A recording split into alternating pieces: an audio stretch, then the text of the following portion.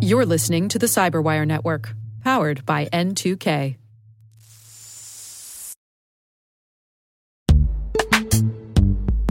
And now a word from our sponsor, Netskope. Netskope is a worldwide leader in SASE and Zero Trust. Its unified platform, Netskope One, provides optimized access and Zero Trust security for people, devices, and data anywhere they go, helping customers reduce risk, accelerate performance, and get unrivaled visibility into any cloud, web, and private application activity. To learn more about how Netskope helps customers be ready for anything on their SASE journey, visit netskope.com.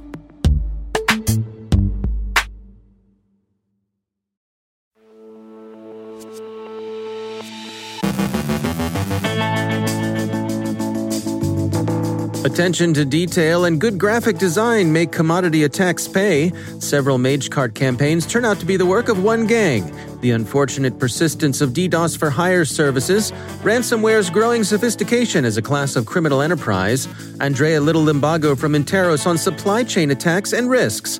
Our guest is Mark Testoni from SAP's NS2 on how COVID-19 has shaped classified work. And hey kids, the Beagle Boys are on a crime spree.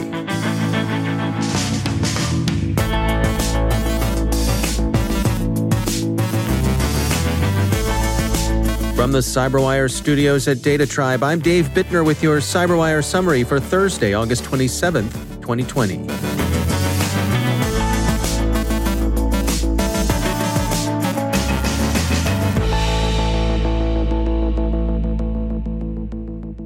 Group IB says it's been able to link 3 MageCart JavaScript sniffer campaigns to a single group, which they call UltraRank. UltraRank compromised over 700 sites over 5 years, selling its take in the ValidCC card shop, a well-known criminal market. Group IB threat intelligence analyst Viktor Akurikov said, quote, "The cybercriminal market is offering better quality of service, fine-tuning and simplifying the instruments for solving specific tasks. In the coming years, we will definitely see the growth in the use of this malicious instrument, since many online shops and service providers still neglect their cybersecurity, using outdated CMSs that have vulnerabilities." End quote. We've heard over the past week about cyber mercenaries, hackers for hire. These groups, or individuals, have apparently been hired to collect commercial information on businesses, with law firms and financial services outfits commonly targeted. There are other kinds of illicit services on offer too, like booters or distributed denial of service attacks delivered to paying customers. Security company Radware this morning published a look at the last 2 years of action in the booter criminal market, and their conclusions aren't particularly happy ones. Over that period, law enforcement agencies and companies have worked to take down DDoS for hire operations, and they've succeeded in doing so and in making a number of arrests. But unfortunately, these make only a momentary dent in the DDoS for hire market, and the trend has been consistently upward. Radware points out that people offering booters used to advertise their services by stunt hacking, taking down a site or service to do some arch chest thumping and Bob's your uncle. Well, that's no longer the case, and it's not so much that booter services have grown more professional, but rather that they've sunk to their own level. For one thing, they now infest the gaming subculture, the way half-witted trades in skins and loot boxes do. For another, DDoS code and the IoT botnets are now thoroughly commodified, cheap, available, and with their use adapted to the meanest understanding. There's more. Search engines commonly turn up results for booter services, and they also occupy what many perceive or actually misperceive as a legal gray area. After all, who's to say that you wouldn't want to use a stressor to test your own resilience? Could happen, right? This, of course, is playground lawyering on the level of the widespread opinion that if you took your boat beyond the 12-mile limit, anything would be legal. And anyway, if it popped up in your Google results, how illegal could it be, right? Britain's NCSC has tried to educate people to the fact that using a booter, even, say, against your rivals in Fortnite or Grand Theft Auto, is against the law. But while Radware applauds the NCSC's intentions, there's little sign that denizens of parental basements are really paying attention. It's worth mentioning that it's not just the gaming world that's afflicted by DDoS. Computing reports that New Zealand's NZX Stock Exchange continues to deal with disruption inflicted from overseas booters. Attacks yesterday made the third day in a row that the exchange had to shut down services. So the booters for hires are the criminal equivalents of delinquents hanging out on street corners, sniping butts and throwing rocks at cars. But ransomware operators?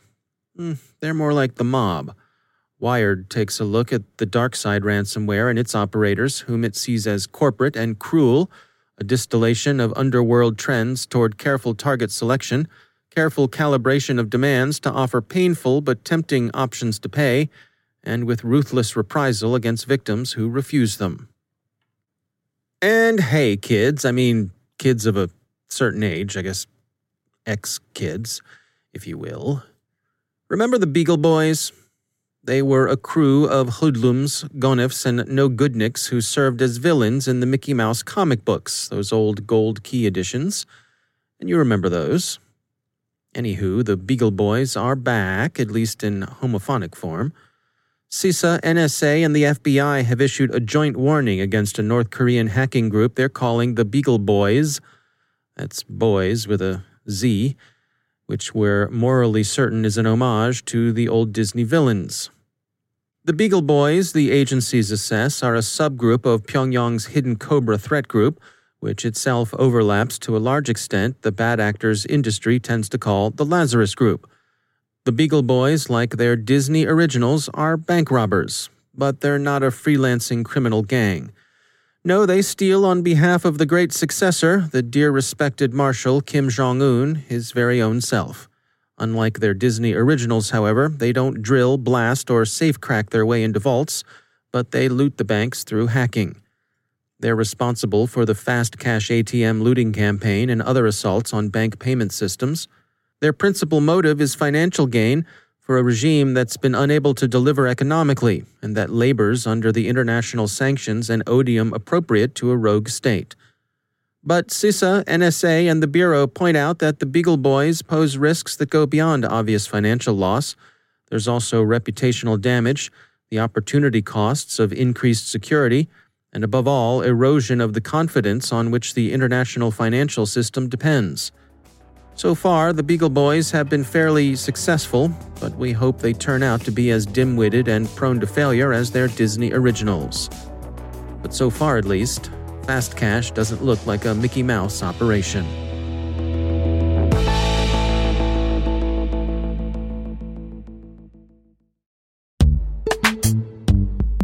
Every day, your IAM tech debt grows. Your multi-generational services struggle to work together. Building an identity fabric can fix this. It makes all your identity tooling stronger and allows you to connect any app to any service you want to use, with zero coding, zero maintenance, and zero app downtime. Strata's identity orchestration platform separates the identity logic from your applications, so you can optimize existing IAM tools and manage them in a single control plane. Now, every vendor, standard, and architecture work together. In short, building your identity fabric means you can secure your non-standard apps, keep your complex access policies, retire outdated IDPs, and modernize in record time. So build your fabric with Strata Identity and get rid of tech debt for good. Visit strata.io/cyberwire, share your identity priorities, and receive a pair of AirPods Pro. Offer valid for organizations over 5,000 employees. Connect today at strata.io/cyberwire.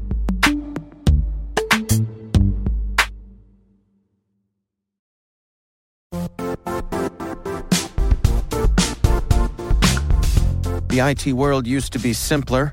You only had to secure and manage environments that you controlled. Then came new technologies and new ways to work. Now, employees, apps, and networks are everywhere. This means poor visibility, security gaps, and added risk. That's why Cloudflare created the first-ever connectivity cloud. Visit cloudflare.com to protect your business everywhere you do business.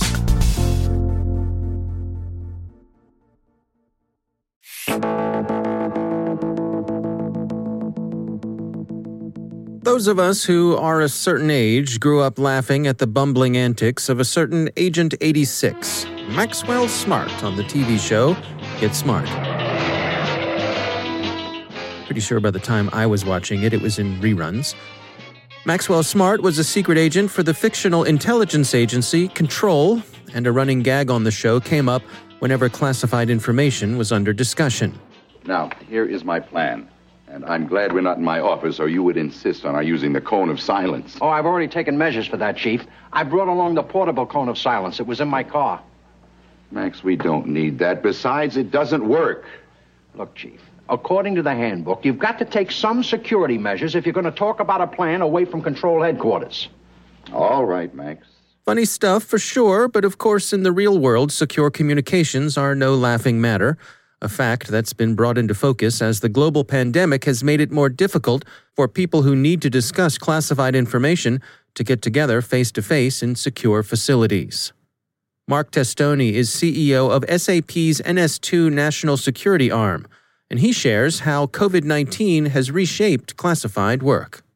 Obviously, like everyone else, people that are employed in the intelligence community and parts of defense have been deployed to home. And because of the nature of the current classification of some of the work, it's presented challenges for them to work, and not only them, but even the supporting contractors. We have a number of people who operate either in government facilities or in SCIFs that we own, and it's because of the pandemic, it's changed the whole dynamic. So much like in many office buildings across business where people are very small numbers are going to work, the same thing has happened in some of these other areas. So it's required some adjustments. And we're still working through some of that. In the work that you're doing with folks inside the intelligence community, are you finding that they're open to these sorts of evolutions, or are these conversations that you see happening? We are starting to have them, and we've had a couple of cases where we've actually been able to work, in a very small tactical way to move some work into the unclass environment, some pieces of it. So I'm actually comforted by the fact that we're seeing that. And hopefully when we get through this pandemic, although given what we're witnessing right now, I'm not sure it may be as fast as some people have thought, that we don't just kind of fall back into our own operational reasons, because beyond the pandemic and kind of the productivity issues, there are really longer term issues, as I said earlier, with recruiting, with leveraging commercial technology, and that's the business that we're in, that could very much more be enabled if we had a more collaborative, open environment to do a lot of this versus many things being done behind walls. Yeah. So, there's also second and third order factors. You and I have heard for years about the backlog of clearances and reinvestigations, and there's some work going on there, but we have over 4 million clearances in this country, which is a shocking number to me. And if that's more than 1% of the U.S. population, that's a rather large number. Do we really need all that? Do all these organizations need these? And how do we drive change? To me, that's really what's going to be critical. Things like security clearances and SCIFs are what I would consider to be basically symptoms of the larger challenge, which is, what do we really need to hide behind walls today and secure? What is really important? If we go back to sources and methods and human and those things that are really, and some of the technical things that are really, really important, let's get those and secure the living dickens out of those. Let's look at some of these other business operations and even the approaches that we use to solve some of the mission operations. And can we do some of the work, 70, 80% of the work outside? If we can do that, we're going to provide better capabilities to the intelligence community. They're going to get them faster. And when we have work disruptions like this, we won't be suffering. That's Mark Testoni from SAP's NS2 National Security Arm.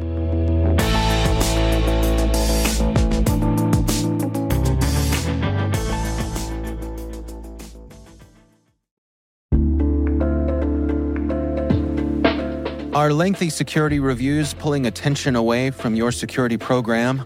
With the largest network of trust centers, Vanta can help you streamline security reviews to win customer trust, save time, and close deals fast. Proactively demonstrate security by showcasing key resources like your SOC 2 or ISO 27001 and provide real-time evidence for passing controls. And when a security questionnaire is required, Vanta takes the first pass for you. Visit vanta.com/cyber to take a self-serve tour. That's vanta.com/cyber.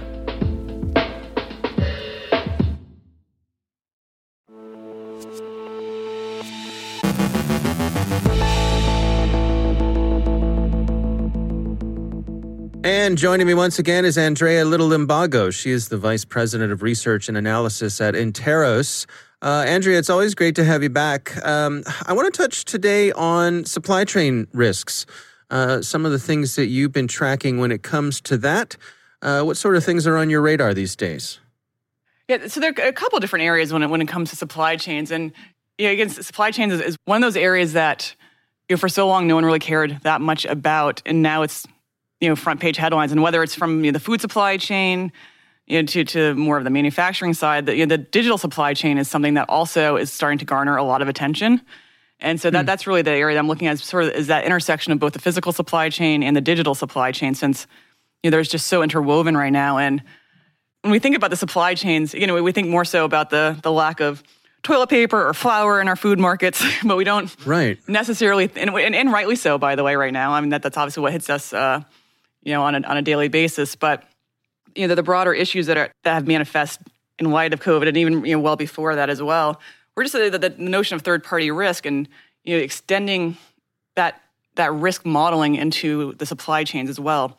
If you think about like financial institutions, their supply chains are more so on the digital supply chain aspect of it. And so we're seeing that the digital supply chain intersection with physical supply chains, and really looking at what the range of vulnerabilities are and how to think about risk in that regard. And I think in our industry for a while, we've talked about the perimeter being gone, and we've understood what that meant. And a lot of it, especially now with the distributed workforce and cloud-based systems, that's where most of that discussion goes. But when you think about expanding the perimeter, it's also really important to think about who your partners are and who you're collaborating with, and not just your immediate suppliers and those companies, but who are their suppliers and who are their suppliers. And that's where I think a lot of that's where I'm keeping an eye on and doing a lot of my research is really looking at that extended supply chain and how to mitigate those risks that may come along with it. The example that I think is unfortunately always given, I think unfairly to Target, but it's Target and the HVAC system, right? As far as that kind of attack, they're by no means alone or an anomaly. There's the ones that happen to be a well-known brand, and so that's the example that always gets used, but. Supply chain attacks continue to be on the rise. And the reason for that is because you have these companies that do have the resources, spend the resources, they've created very robust security systems. So that makes it, if you're an attacker, you're not going to be going there. You're going to be going to the easier route, which might be either a small company that's not even their initial supplier, but the small company that's supplying a supplier that then feeds into the larger company. And that might be the easiest pathway to go. And especially during these times now where with a distributed workforce and not all companies lessening up on some of the security standards, those might be the way to get in. And so that's why we're continuing to see a rise of supply chain attacks. And so that's one big area of it. And the other one, it gets into the sort of the software and hardware that's used by the companies and where those come from would be another area. And thinking about ensuring trusted applications and technologies are within your system. Yeah, and as you and I have talked about the touchy situation that some companies find themselves in particular with China. And I can't help thinking about Apple, who, unlike some other companies who are mostly running in the software world, it strikes me that Apple has this situation where so much of their business is dependent on hardware that is manufactured in China. And surely, obviously, that affects their relationship, the types of ways that they feel as though they can push back. We hear a lot about, on the physical side, the reshoring or onshoring. And again, this is especially over the last few months, given the supply chain disruptions that we've seen. And so I think that's one of those things that's going to continue to be a boardroom discussion that, sort of in the past, it was, it doesn't make sense financially. But as geopolitical tensions continue to rise, and as other countries start to step up and provide some of those same the same environments for reshoring, and as governments begin to incentivize that movement, I think Japan is a really good example. Japan has invested billions of dollars to reshore companies from China back to Japan or to another a trusted country. And so governments are stepping in to help switch that incentive and risk calculus for the companies themselves. And even and Apple has been moving away some aspects from China. They've been moving largely to Vietnam, but then in many cases they're still working with Chinese companies just in Vietnam. So it's not necessarily avoiding the exact same problem. Yeah. All right. Well, Andrea Little-Limbago, thanks for joining us. Great. Thank you.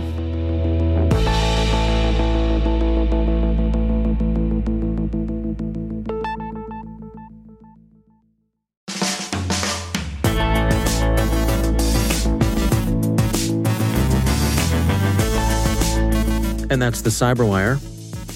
For links to all of today's stories, check out our daily briefing at thecyberwire.com. And for professionals and cybersecurity leaders who want to stay abreast of this rapidly evolving field, sign up for Cyberwire Pro. It'll save you time, keep you informed, and it's kid-tested and mother-approved. Listen for us on your Alexa smart speaker, too. The Cyberwire podcast is proudly produced in Maryland out of the startup studios of Data Tribe, where they're co-building the next generation of cybersecurity teams and technologies. Our amazing Cyberwire team is Elliot Peltzman, Puru Prakash, Stefan Vaziri, Kelsey Bond, Tim Nodar, Joe Kerrigan, Harold Terrio, Ben Yellen, Nick Valecki, Gina Johnson, Bennett Moe, Chris Russell, John Petrick, Jennifer Iben, Rick Howard, Peter Kilpie, and I'm Dave Bittner. Thanks for listening. We'll see you back here tomorrow.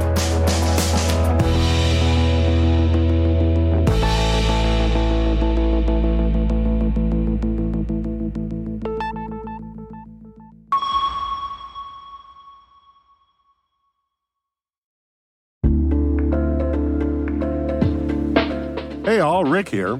At N2K Cyberwire, we're dedicated to continuously improving the quality of the news and commentary on our network. That's why we're inviting you to participate in our 2024 audience survey. It only takes a few minutes, and your feedback is invaluable. Plus, you'll have the chance to win a $100 Amazon gift card as a thank you for your time. Head on over to cyberwire.com/survey.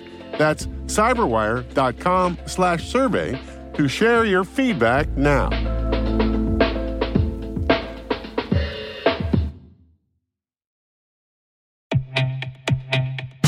And now a word from our sponsor, SpyCloud, the leader in operationalizing cybercrime analytics. Traditional threat intelligence is a thing of the past. Cyber criminals are stealing vast amounts of credentials, session cookies, and financial data every day, and it's hard to keep up. SpyCloud is the trusted partner businesses turn to fully understand their darknet exposure risk and neutralize threats before it's too late. SpyCloud alerts your organization as soon as an employee or customer's data appears on the darknet, so you can act faster than bad actors to prevent cyber attacks like ransomware, session hijacking, account takeover, and online fraud. With insights from the industry's largest repository of recaptured data, protect the digital identities and systems most important to your business. Get your free corporate darknet exposure report at spycloud.com/cyberwire and see what information criminals have in their hands today. That's spycloud.com/cyberwire.